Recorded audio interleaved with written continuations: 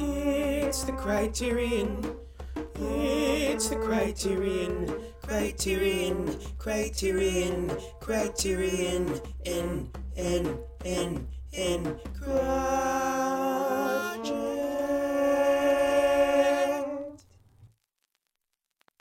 Got it. Okay. Let me pull up my notes. Okay.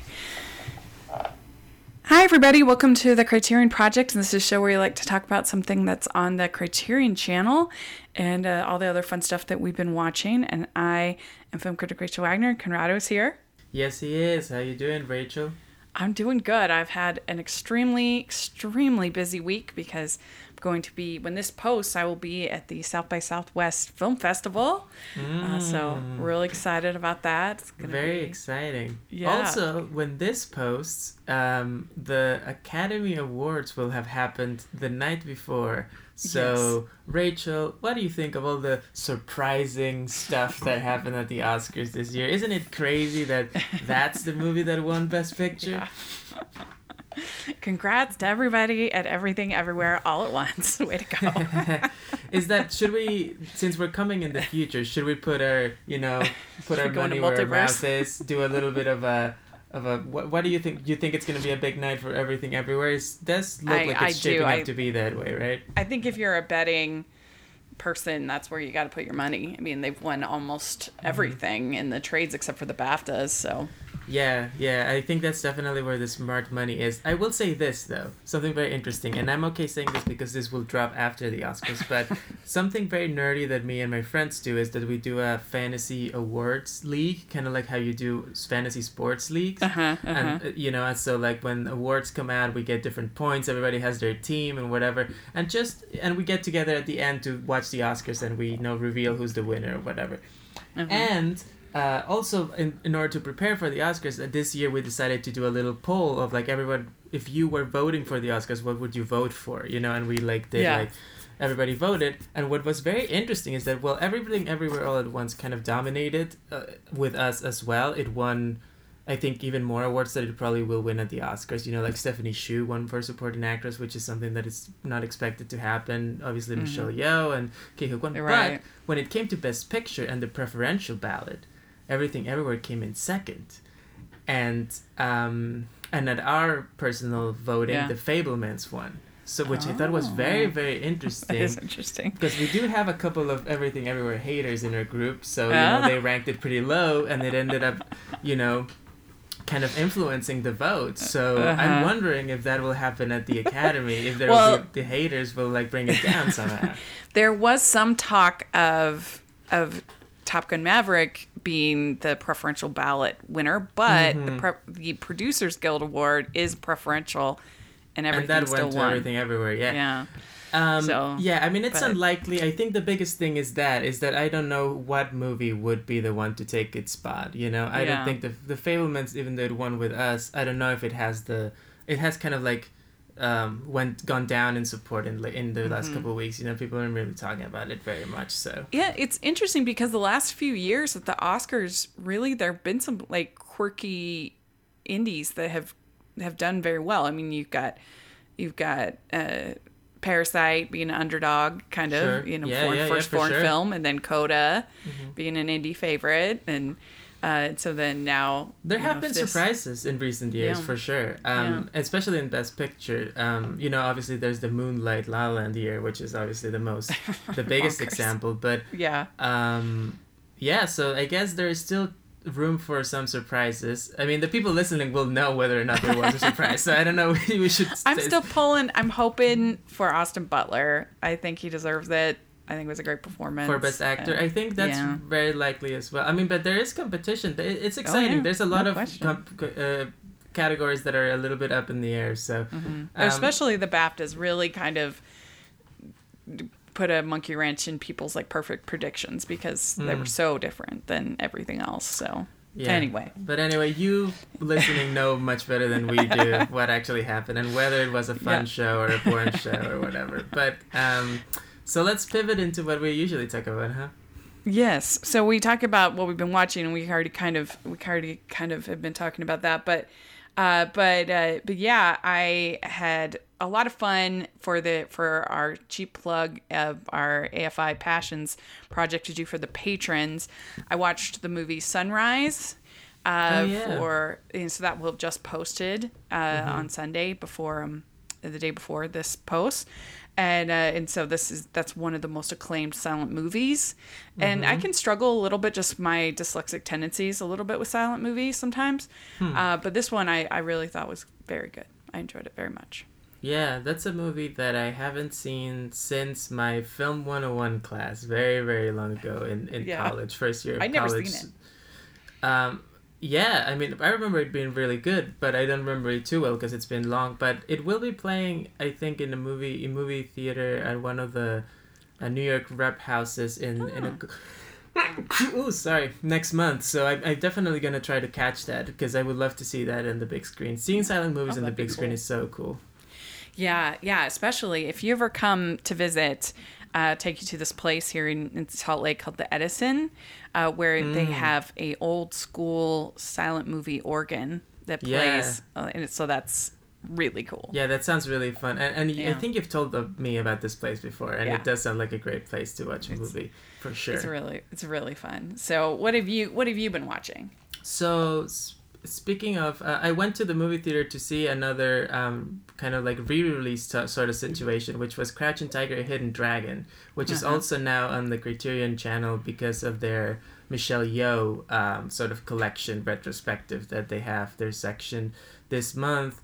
And Crouching Tiger, Hidden Dragon was one of the first movies that I saw as a kid that was like a new kind of important adult movie that, that my parents took me to because it was up for Oscars and whatever, and they went to see it and they were like, oh, we actually think you would really enjoy this even though it's technically for, adults. I was probably like 9 years old at the time or something. And I absolutely loved it. I was riveted by it. I loved the martial arts. I loved all the weapons that they use and the swords. So I've always loved that movie. I know that a lot of people, who are really into Hong Kong and martial arts movies say that it is kind of like this, made more for a Western audience than for a Chinese audience in some ways. Like it's made specifically to appeal. But what I'm going to say, I'm a Westerner and it appealed to me. I loved it. And I still love it.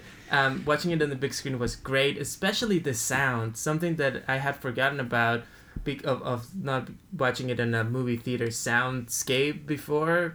Or since the very first time, was just how beautiful the score is and how loud it is and how propulsive it is. There's the scene where Michelle Yeoh and Zi Zhang's characters fight each other. It's like the best fight in the movie because it's so intense in their emotions. You know why these characters are fighting even though they love each other, but they have to prove. The younger fighter needs to prove something. The older fighter is trying to save the things that she needs to uphold, and you have this score that is like just like the drums are going doom doom doom, and the sound effects of the weapons smashing against each other. It feels so violent without being necessarily bloody. You just feel like the force with which these women are fighting and the skill and how you really feel like those weapons could kill someone. I don't know, it was just so visceral, and I really, really loved the experience. That'd be a cool experience to see on the big screen. I famously am. It's one of my unpopular opinions. I don't love this movie, but it would still be cool to see it on the big screen. And you got to admire Ong Lee with just like the amount of diversity in his filmography is amazing.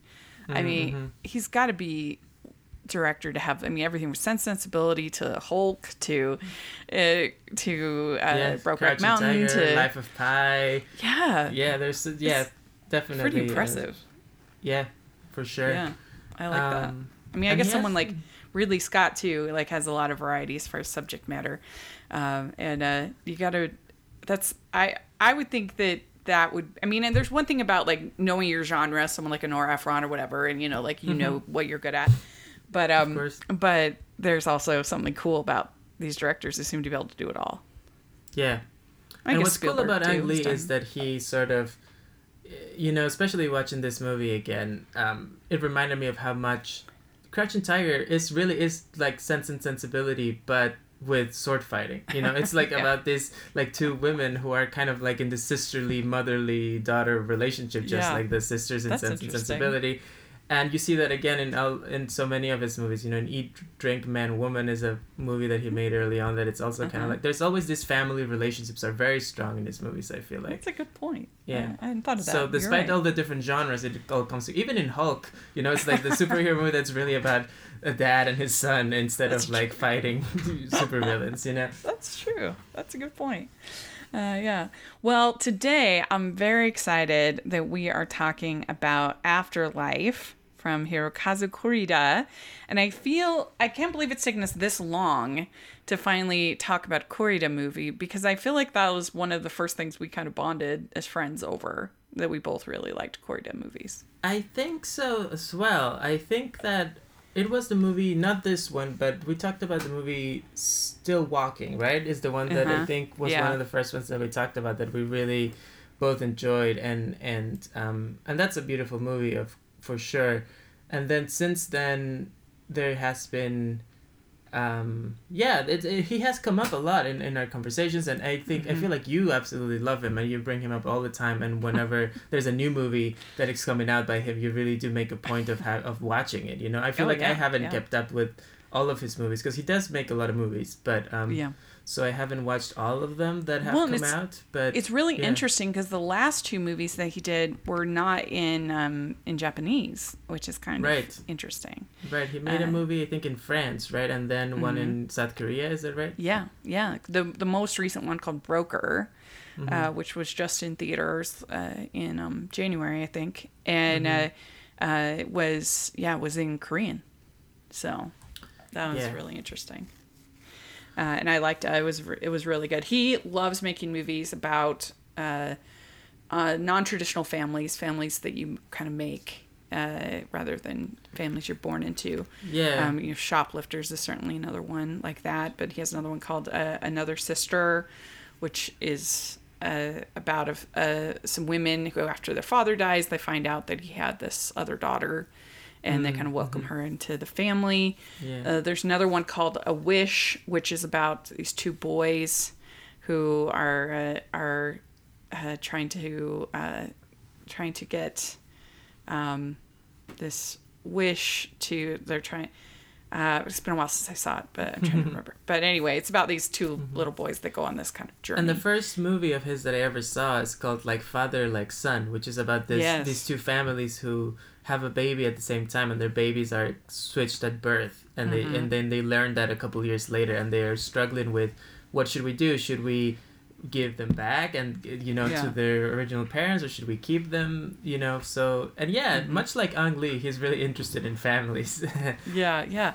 And with Afterlife, we're going to talk about what makes it a Criterion in a little bit, but I think it's a little different though in terms of the family thing, right? It is a little different as far as the families, but it's also I think a great example of the good that Criterion can do, because this movie was out of print for a long time. You could not find it. Yep. I actually had it on VHS because that was the only way to watch the movie, to buy it, to watch it and to buy it.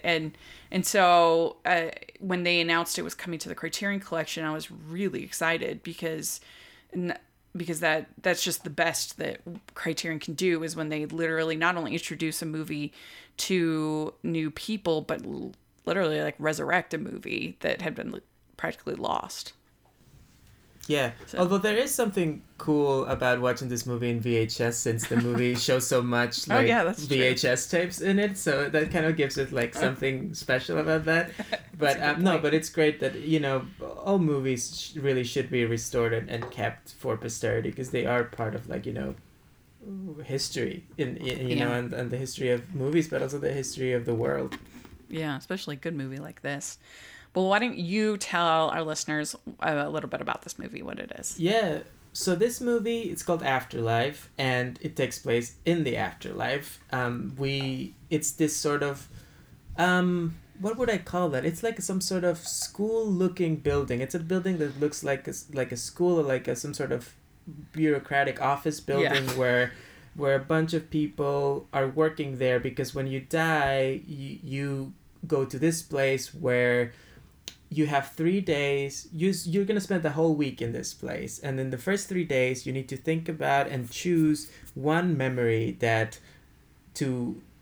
it's just one memory to signify your whole life, or the one memory that feels to you like it encapsulates your life, or is your most treasured memory, or I guess it's left a little bit up to the interpretation of what exactly you want to choose, or for what reasons. But you can only get to choose one memory, and then these folks will recreate the memory for you. After on Wednesday, you say you come on Monday, and the movie is one of those movies that has like title cards that say Monday, Tuesday, as it goes along. On Wednesday, you have to pick. Then for the rest of the next couple of days, the crew that works there will recreate your memory, not in a like magical kind of way of like they pull it out of your brain or something, but rather they have to do it as if it were a movie. They shoot, literally casting and everything. They do casting, and they like create like the sets, and then they film the movie. You get to be the director of the one of your most precious memory, right? You are the people who have the memory are usually present there, and they witness their memory not only being filmed but also being acted in front of them, and then at the end they do a screening of the memories. And that's basically the setup of the movie, with the caveat that there's also, we also follow the people who create the memories, who work there, and the reason why they work there is because they couldn't pick a memory of themselves. And so there is one of the characters that we follow who we saw go on the journey of one of them finally realizing what the memory would be for them and being able to move on, Yeah. So so that's basically it, right? I think that covers it well. And I have to say, I am a sucker for this kind of setup for some reason. I don't really even, maybe because I am a spiritual person, I don't know, but I love the play Our Town. It's one of my favorites. And sure. In that one, she has a chance to pick any memory, and she picks something she thinks will be so innocuous. This birthday party, I forget what age, it's like 12, something like that. Anyway, and she realizes how much was missed, how many important things that people didn't even pay attention to. It's really beautiful, and I love that. I love Defending Your Life, Albert Brooks. With Meryl Streep. Yeah, it's very similar to this in a lot of ways, but more of a comedy. Yeah, different tone, but similar setup.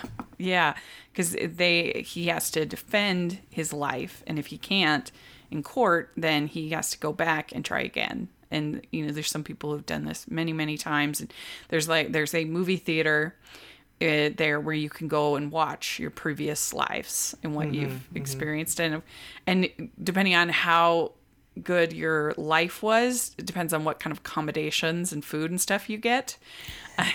Right, and he's in the sort of like the lower end. Yeah, 70s kind of looking cheap hotel, and Meryl Streep saved a child from a burning building or something, and so she's in the plush super nice. Yeah, it's a very funny movie. I love it so much. It's just I don't know why. It always seems to be, it leaves you thinking, and that's the real I think neat thing about this movie is that you can't watch it and not think about, okay, what memory would I pick? Mm-hmm. That is definitely true. So I have to say a couple of things actually.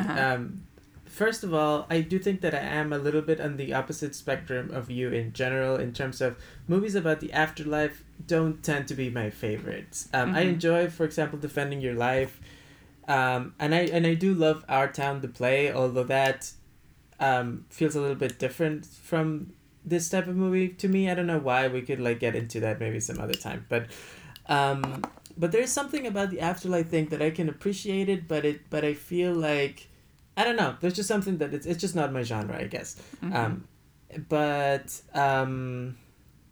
So in this movie, Okay, first of all, so it was funny because I also had a pretty crazy and busy and stressful week. So I totally forgot the other day that we were recording today, and I had to watch this movie until I saw that Rachel had logged in on Letterboxd, and then I was like, oh God, totally forgot I should watch this movie right now. And then I was reminded because not only did I see Rachel's log, but I saw that she had liked a review that I had published previously when I first watched this movie in. When was it? I want to say, I'm gonna try to. I think it was in 2018 or something. And I read the review, and it made me realize I do not remember anything about this movie. I was like, what am I talking about? I have absolutely no sense of what I'm saying, or like, why would I say this? Like, I had very faint memories of the movie. I remember the VHS tapes played a role, and the basic conceit. But the review from back then was very positive. I really liked it. And I have to say, I don't know if it's because of the week that I had or whatever, but this time around the movie didn't really work very much for me. I thought that it was, as usual, very beautifully shot, like most Korean movies are. It was, very evocative in the cinematography, in the, in what it's trying to say about life and about death. I thought that I didn't get so much out of it. I almost feel, you probably disagree with me, Rachel, but even based on what you're saying, I do agree that I feel like the setup of the movie is more interesting to me than the movie itself. Like the idea of what memory would you choose, I think that's kind of interesting and provocative, but then the movie doesn't really add too much to that question for me. Like maybe leaves a little too much open. She just shows like a couple different ways it could go. But ultimately the most interesting thing is happening in my head as I wonder what memory would I pick, so I don't know, I kind of struggled. One interesting thing about the movie is that he combined he interviewed I think over like 500 people to find out what their memories would be, and then he mixed together real people sharing their stories with actors portraying the characters, and so I think that's really it almost has the feel of a documentary throughout the movie. It has kind of that aesthetic, and I guess according to I'd listened to the audio commentary, and she was really good. This lady, I wish we could have had her on the podcast, but she's written a whole book on Corrida, and she was very informative and very interesting, and she said that I guess he had just filmed the documentary just the year before he did this, which is kind of interesting, I thought. Oh, so he had filmed the documentary and he decided to turn it into a movie. Yeah, I don't know if it was exactly the same topic or the same thing, but definitely in like aesthetic and maybe in some of the thought process. I haven't seen that documentary, so I don't know, but I thought that was interesting as she said that. Yeah, we should say the name of this woman is Linda C. Ehrlich, just, to she wrote a book she gets called... her due. Yeah. Yes, yeah. The Films of Corrida, Hirokazu, and an Elemental Cinema is the name of her book. An Elemental Cinema sounds right for Corrida, from what I have seen of him. He's very... he's not a very flashy director, in a good way, because he's talking about, down to earth stories, families, small moments. This whole thing about the memories makes a lot of sense that he would be interested in that, because his movies are made up of moments like that, all the time. Yeah. She said that even some of the actors used their own memories within the interviews, and I thought she made a good point where she said that Corrida never judges his characters, and that's even true for something like Shoplifters or Broker. He just says this is who this character is. You don't get that feeling of judgment. Yeah, he's definitely incredibly generous to the character, and this feels like a very generous film, especially with that backstory, right, of getting real people, even the cast and crew getting in there, telling their own stories, putting them in the movie. I mean, it's weird because it feels to me like that's kind of what makes the movie special, and at the same time that's kind of like maybe why the movie doesn't work for me as much. Just the idea of like you know, people have memories and stories, and they're to the point of the movie, they're just everyday memories. You know, they're just simple memories, everyday memories, stuff that of everyday life that doesn't feel. When I watch it, I'm like, oh yeah, nice memories, like the ones that I might have picked, you know. But then, of course, the emotion of thinking of my own memory is stronger than anyone else's memory. So it's kind of strange. It's like when someone tells you their dream, and it's always a little bit interesting, but also a little bit like not that interesting because it wasn't your dream, you know? Yeah, that's fair. That's true.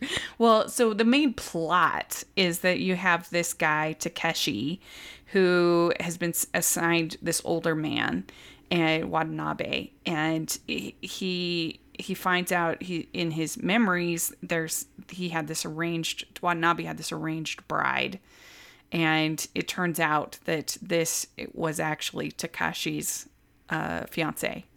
He died in war, and in World War II he died, and he hasn't been able to come up with a memory, and he feels like, oh, nobody remembered it. My life didn't matter, and but then he sees his fiance, and he's kind of devastated by that, and that they had kind of this loveless, passionless marriage.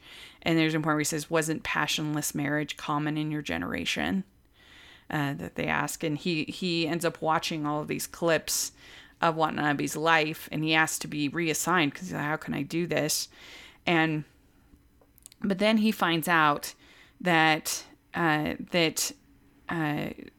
fiance chose a memory with him for her memory, and so he realizes that he did matter, and he says, I have learned that I was part of someone else's happiness. So that's a beautiful moment, and then he picks that moment of him realizing he was part of someone else's happiness as his memory, and so that's why he's able to move forward. Yeah, I have a couple of questions for you about the movie setup. Well, the first one's I guess is not a question, but it's just I find it very interesting the sort of rules that he gives to this world, to this afterlife world, because when you were talking about this Watanabe thing, when he can't pick a memory, they're like, okay, we're gonna give you all these tapes with all your memories so that you can pick one, you know, so that you can watch them again. So that idea that they have all the memories on tape, but for this special one they're going to recreate it, I find very interesting, and like there's something there that it feels. I don't know. I mean, I guess maybe it speaks to me as a person who loves movies to talk about like the importance of recreating it, of like, because then it's not about how the memory actually was, but how you remember it that becomes more important, you know, because the tape would be more objective, but it's really about how you felt in that moment more than anything else, which I think it does is a strong point. The middle of the movie is really just the machinations of getting these little movies made. Is them filming and all of the stuff. And it is interesting when you think about that every single person that's making these movies is there because they haven't picked a memory.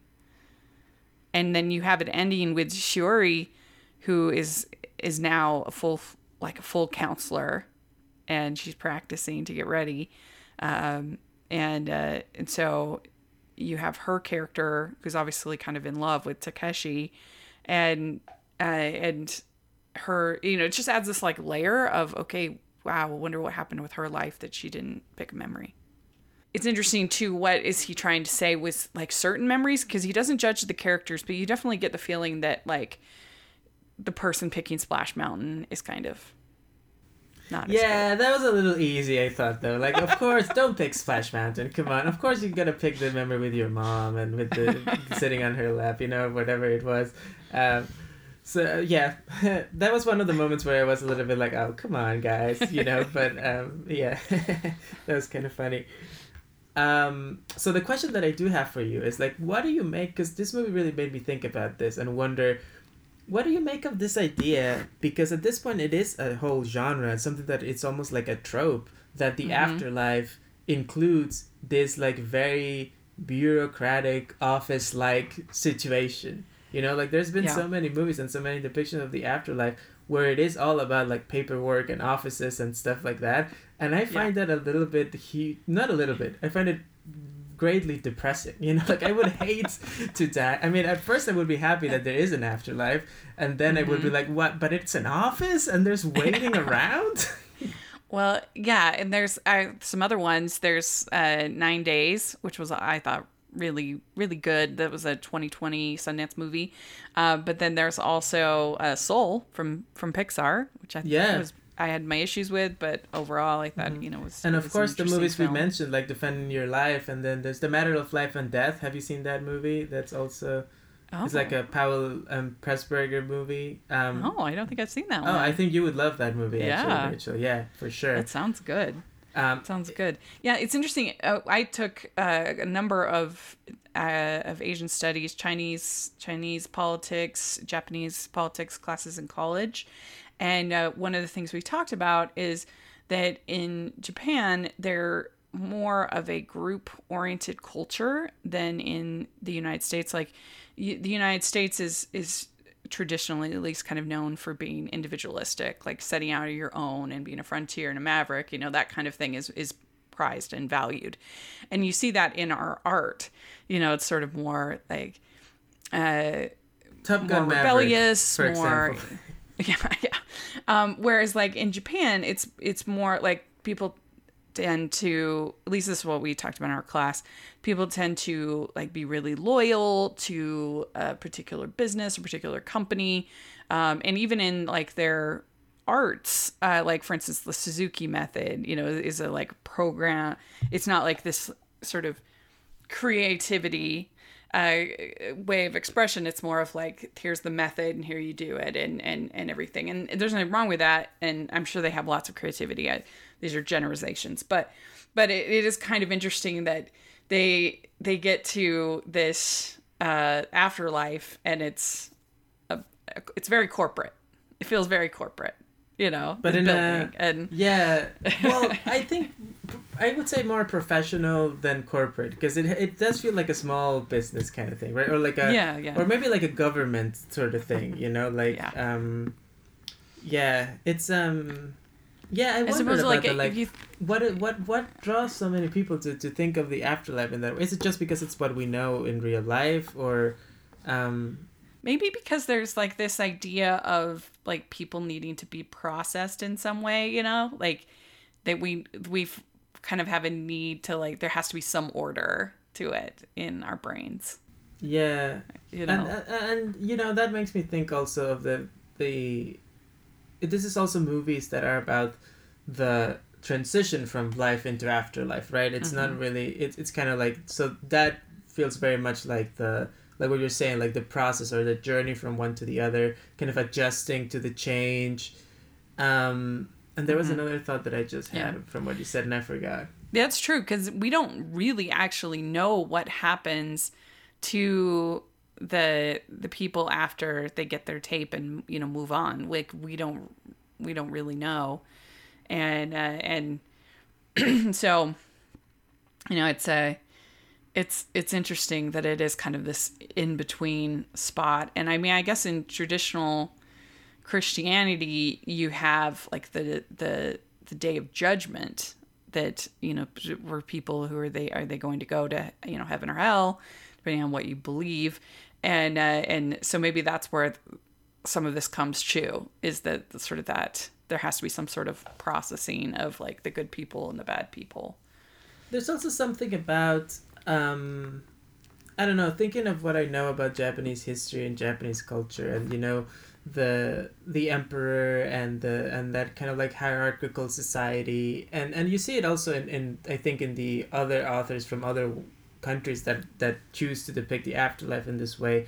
Something about everybody, no matter who you were in life, you will have to take your number and do the queue when you go to the afterlife. Everyone is the same at that point. You all true. go through the same process, and I think there's something about that as well. Mm-hmm. Yeah. And I mean, and I think there is something lovely about a movie that gets you to ask questions and think about your life, You know, like, we don't need that in all movies. You can just go and just have fun. But there is something valuable about movies that give you that thought bubble of like, oh, I wonder what I would do in that situation or what I would pick. And I mean, did you have something that you thought, okay, this is what I would do? Like what memory I would pick? What your memory would be? I think I do have something, but I am going to, very annoyingly to everyone listening and to you, Rachel, going to play the Tom Hanks in Saving Private Ryan card when they're all sharing the memories, and then Tom Hanks says that, no, that memory is just for me, and that kind of thing, I'm not wanting to share it. So I'm going to be a little bit rude and say that. Fair enough. I don't know what I would pick. It's an interesting question, but one that I don't know if I really have a great answer to. I mean, maybe when I found out that I had gotten into the college that I wanted to go to, when I got the letter, opening it up, and I was just literally screaming because I did not think I would get in because my ACT scores weren't that good.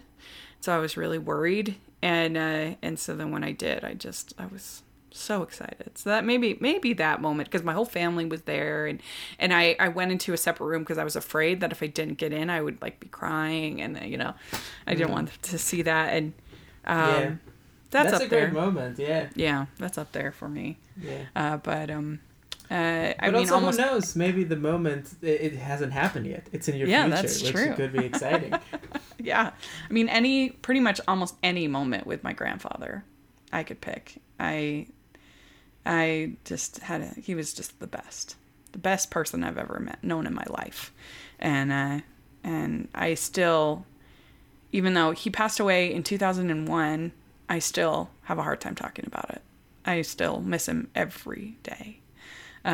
He was really special. Yeah, I think that does make, this movie special, and seeing all the different memories. And I think that the man who plays Takeshi, I think he does a really good job in the role. Arata Lura is his name. I think he gives a really understated, sweet performance. I think the whole cast is pretty good. I mean, everybody. Yeah. I mean, obviously I don't speak Japanese, so who knows about that part of it. But I do think that everyone feels of a piece, and even especially the fact that you have a mix of actors and non-professionals who are telling their own stories and things like that. So I think that blends really well. Yeah. All right. Well, let's talk about our questions. So we have, why does this Criterion release? And I kind of already talked about why is this on the Criterion channel.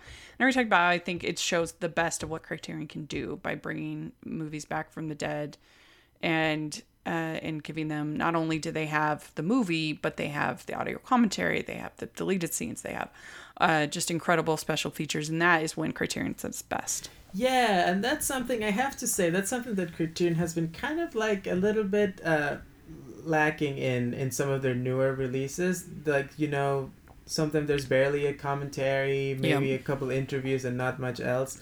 So it was nice to see, and especially to hear from you that the commentary for this movie, not only that there was one, but that it was actually really great, because the Criterion commentaries tend to be really, really great.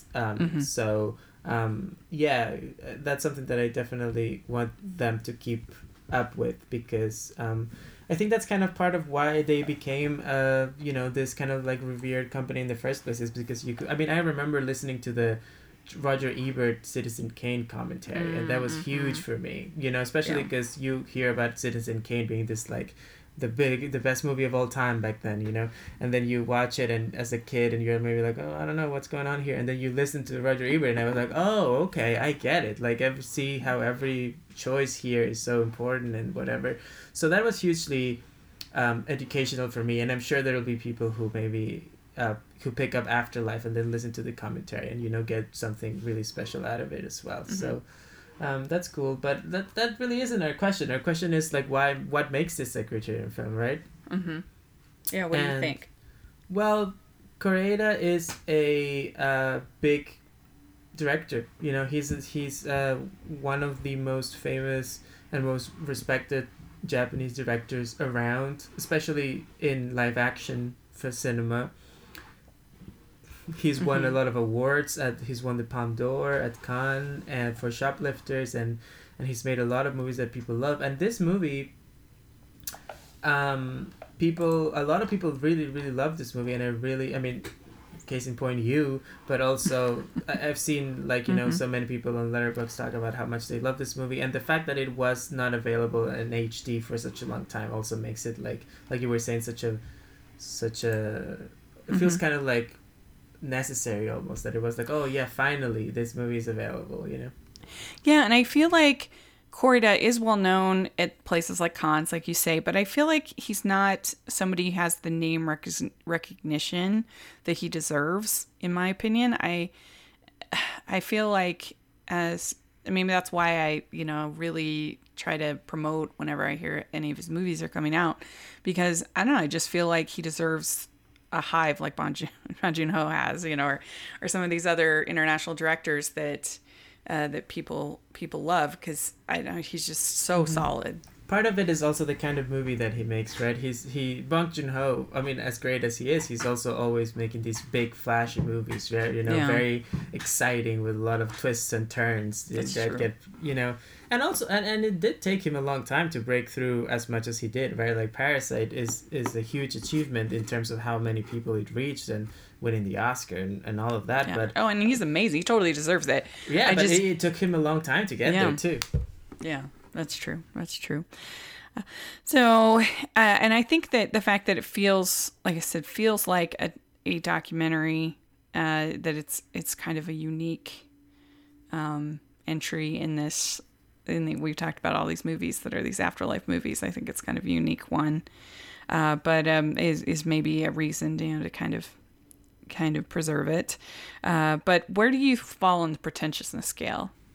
So that was interesting. Because I think that if we think of pretentiousness as I think you often do, in terms of accessibility and how hard it is to follow the movie, get into it, click with the story, this is very, very unpretentious. I think the setup is so clear and so recognizable to anyone that I think it's very easy to access what the movie is trying to do in that sense. Like, you know, the idea of the afterlife, we all wonder about what that would be like, and then they present you with this prompt of like, you have to present one memory, and you're already thinking, oh, what would I pick? What is this person picking? What is this person? You know, so I think in that way it's very easy to fall into the movie's vibes. But if we're thinking about when a movie trying to be profound or say something important in terms of pretentiousness, which I also I feel like for me it's a mix of the two. And in that sense, obviously this movie is trying to talk about life and death and memory and all these big themes, you know. So that to me brings a little bit of pretentiousness. Even if it's earned pretentiousness, I do think that it's there. So because of those two things, I kind of go right in the middle. And I'm going to edge a little bit towards pretension with the 6 instead of a 5, but that's kind of where I go. What do you think? I gave it a 7 because it doesn't have very much plot, and I feel like if that to me is a big sort of part of what I factor into pretension, because if you have to work real hard to kind of to make a plot of a story, you know, if it's but it is simple as far as the characters and the idea. But I also think a movie that's really asking the big ideas, the big memories, that is also just a little bit pretentious by its very nature, but it also is approachable, as you say. So I gave it a 7. But I think we're kind of very close to clearly 6 and 7 there. Yeah. So I was thinking about if we were going to do a remake.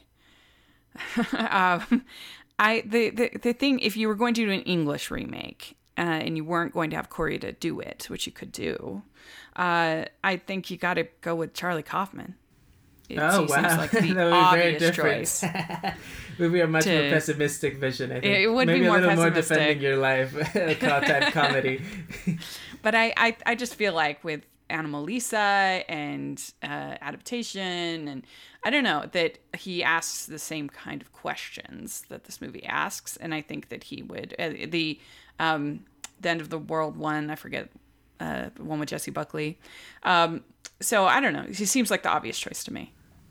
Wow. I wouldn't have thought of it, but it makes sense. I guess maybe because I think of him as so, you know, when you said that Koreeda doesn't judge his characters and he loves them all and he's very generous. And Charlie Kaufman, as much as I enjoy That's his true. movies, he doesn't strike me like that kind of person.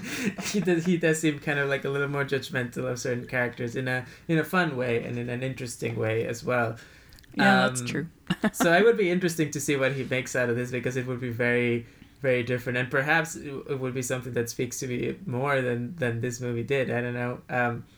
But what I thought of was the fact that this movie, like we were talking about, and as much as little or as limited as my knowledge about Japan is, this movie felt very Japanese to me in a way. I mean, obviously every character in the movie is Japanese. Their memories are, you know, hint at Japanese history and Japanese values and things like that. So I was wondering about what it would be like to, because I did wonder about this watching the movie. Oh, so this is like a afterlife heaven, but this is like the Japanese like office, you know, like it feels, because there must be an office for other parts of the world, right? So I think like an international version of like where you see different people from different cultures and different countries, and what kind of, like, just the idea of comparing what kinds of memories people are thinking about in different places. Is there a difference? Is it just what repeats and what doesn't? So in that sense, that would be interesting. What you were saying about the documentary element of the interviews made me think that the person to do this, if you were to have an American person do it, because obviously it could be many different directors from many different parts of the world collaborating, but the American person that I think would do a great job with this is the director Mike Mills, who made the movie 20th Century Women and Beginners, but most importantly, he made a movie called Come On, Come On a couple of years with Joaquin Phoenix, in which a big part of the movie is that they go around interviewing kids and asking them about the future. So I think that the interview part of it, you know, he already has shown that he has interest in that and he can do something with that. And he feels to me like he is the closest, I think, or one of the closest people working now that I feel like has a bit of a Koreeda sensibility, who's working in America or is American, because his movies do have a lot of those like small moments and small memories, and that I feel like kind of make me feel the same way about this movie. So so that's my pick. I don't know how you feel about him and his movies. I feel like you like them and maybe don't love them as much as I do. Oh no, I haven't seen. I actually haven't seen the Century Woman one. I haven't seen it. I need to, but I have seen Beginners and I love that, and I loved Come On, Come On. That I saw at the New York Film Festival. Oh yeah, so I that's got right. And so I got to hear him talk about it and the making of the movie and everything, and so that was very neat, and it was a really warm-hearted, sweet movie. I really enjoyed it. Yeah, that's a good call. Yeah, that would be good. So there we go, Hollywood. You have your remakes ready to go. So let us know what you think of this movie. If you've gotten a chance to see it, if you've watched the audio commentary, we'd love to hear your thoughts on Twitter at CrossharingPod. And Conrado, where can people find you? You can find me on Twitter at CocoHitsNY. And actually, well, not when when this episode comes out, but that this same week as you're listening this, I think either on the 16th or the 17th, so Thursday or Friday, the movie, you can see me in a movie, the movie Cram, which is a horror movie directed by former guest of the show, Avi Seidel, my good friend, and also produced by former guest of the show, Trevor Wallace, and in which I appear in a supporting role performance that has been very critically acclaimed. You can watch that. You can rent it in all platforms where you can rent movies, and you can also watch it for free with ads on Tubi. So if you want to check that out, I have a couple creepy moments in this surreal horror movie. It's also a movie that's under an hour long. So for people who like love short movies, this is the one. Cool. Very good. Yeah, we'll have all the information in the description. You can find me at Rachel's Reviews, all of our social media, iTunes, YouTube, and on Rotten Tomatoes. You want to check out all my South by Southwest coverage. That'll also be at rotoscopers.com. I'm going to represent their website, so that'll be fun. And also, you check out the Hallmarkies podcast because there's a lot of fun stuff going on over there. So there we go. Thanks so much, and hope y'all are making lots of great memories. Yeah. No, wait. We need to talk about what we're doing next time. Oh, yeah. Forgot. I'm sorry. Forgot. Before we log off. Yes, before we log off, what are we talking about next time? So next time we're gonna be talking about the movie Grand Illusion. I caught up with the last Best Picture nominee I hadn't seen, All Quiet on the Western Front, which is about World War One. Didn't really care for it very much, but it made me think of this movie Grand Illusion by Jean Renoir, which came out in the late 30s. It is a French movie, and it was the first foreign movie to be nominated for the Best Picture Oscar, which I think it's very interesting. And it is also about World War One, and it's supposed to be a really great movie, which I've never seen, so I'm excited. Cool. I never heard of it till you mentioned it, so I'm excited to check it out. So there we go. That is what we're going to be talking about next time. So let us know what you think of all the things we talked about. We'd love to hear your thoughts. And thanks so much, everybody. Bye. Bye.